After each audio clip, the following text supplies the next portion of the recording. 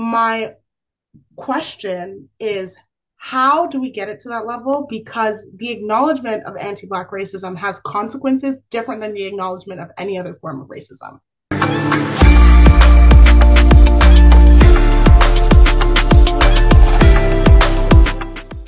I started seeing like the Disney movies shift into being multi-diverse, right? So you started seeing the South Asians, you started seeing the Black people in the Disney movies, whereas before you didn't see them. And at first, I was kind of like, huh. So this is kind of interesting. How do I feel about now all of a sudden seeing Black people and South Asians and even, Asians in these places where previously they were not? Does it make the story less fallible? Like, what is it that bugs me about it that I am at first jarred by it? And then I begin to enjoy it, right? Because, it's like, well, it's just something new. But haven't we always been here, and that's the thing, right? I guess that's the message.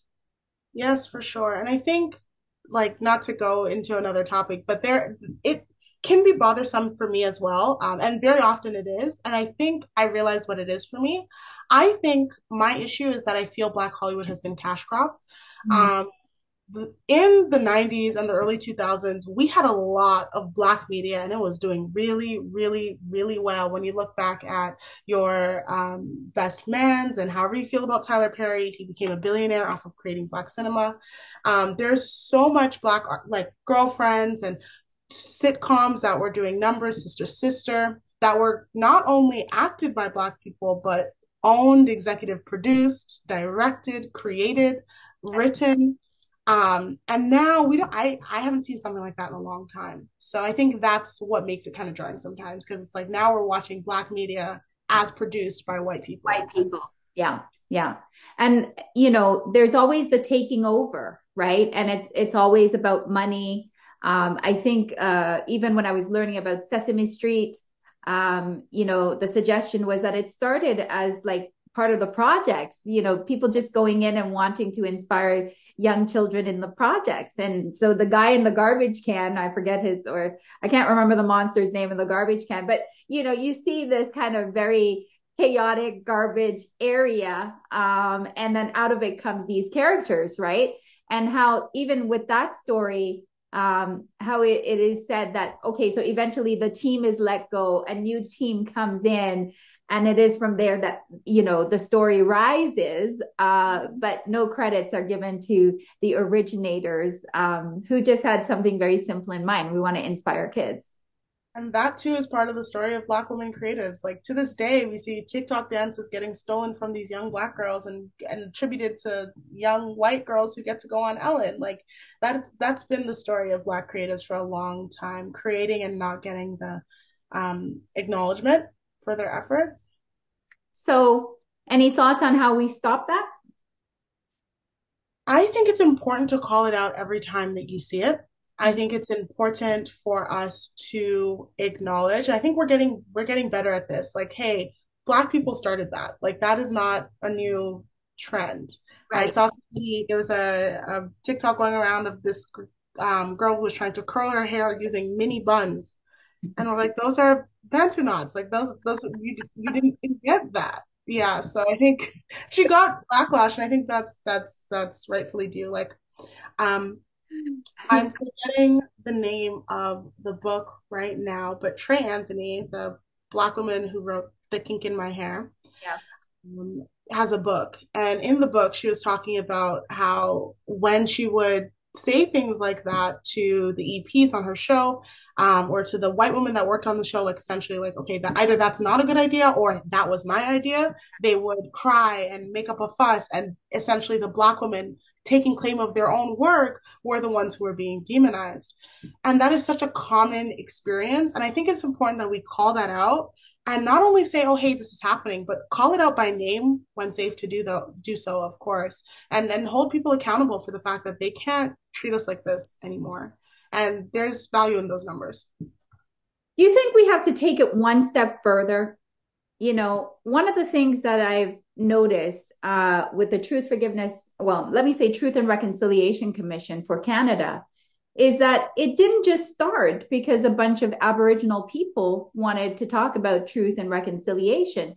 It started because a group of people who had moved through that residential school system finally decided that the harm that was done was outrageous and it demanded some kind of restitution in the form of money and the retelling of the narrative that is connected to it.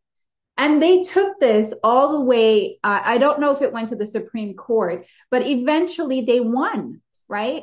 And from that now has come this commission that now is demanding that certain things be done. For example, even in nursing schools, you have to have a course on the Aboriginal experience and residential schools and all of those things. And they have like a book.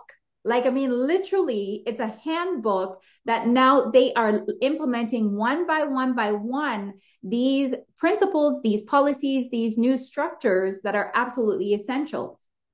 Do we not, as a people, need to take it to that level? Because what I have found about white people, the only thing they understand is money, right? Because at the end of the day, that's what their chase of us is all about. It's always about how can we capitalize on the Black girl? How can we capitalize on the Black man?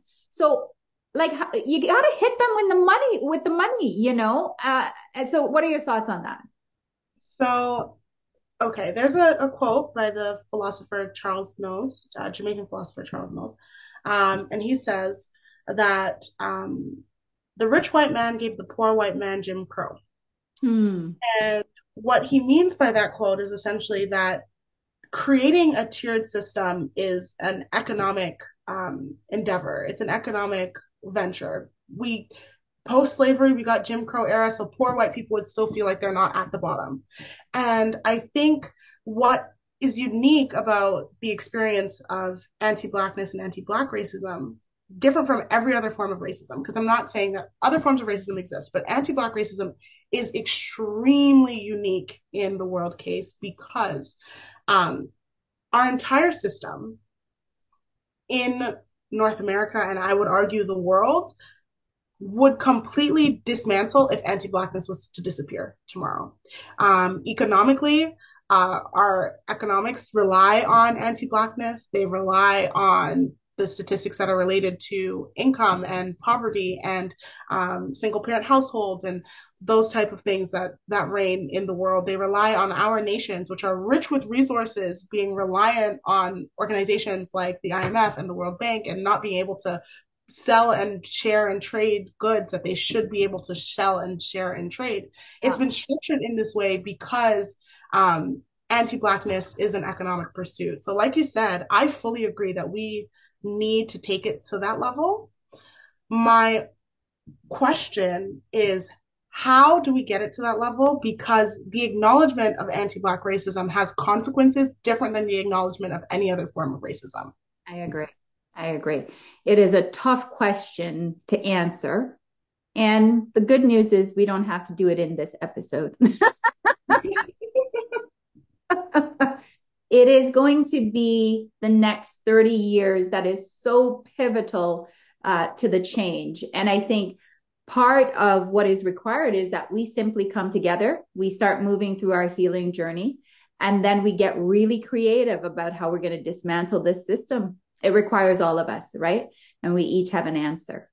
So we're going to complete our episode now. And the thing I want to ask you is, so what is it that you're trying to build? What is the legacy that you want to leave behind? Like it says in my bio, I want to leave a legacy of love. All that we have in this world is the people we love and those that love us. I think love comes in many forms. I personally believe that I create love every day when I create good work for my clients. I believe that I create love every day in my relationships in my personal life. I believe that I create love every day by sharing my ideas with the world. So that is the legacy that I want to leave behind, and I want. All there is. Love is all there is. Right. So thank you for being here today. And I want to pray some love into your space, into your business space, into your creative space, into your family space, into your community space. So Is there anything you need for love to come forward?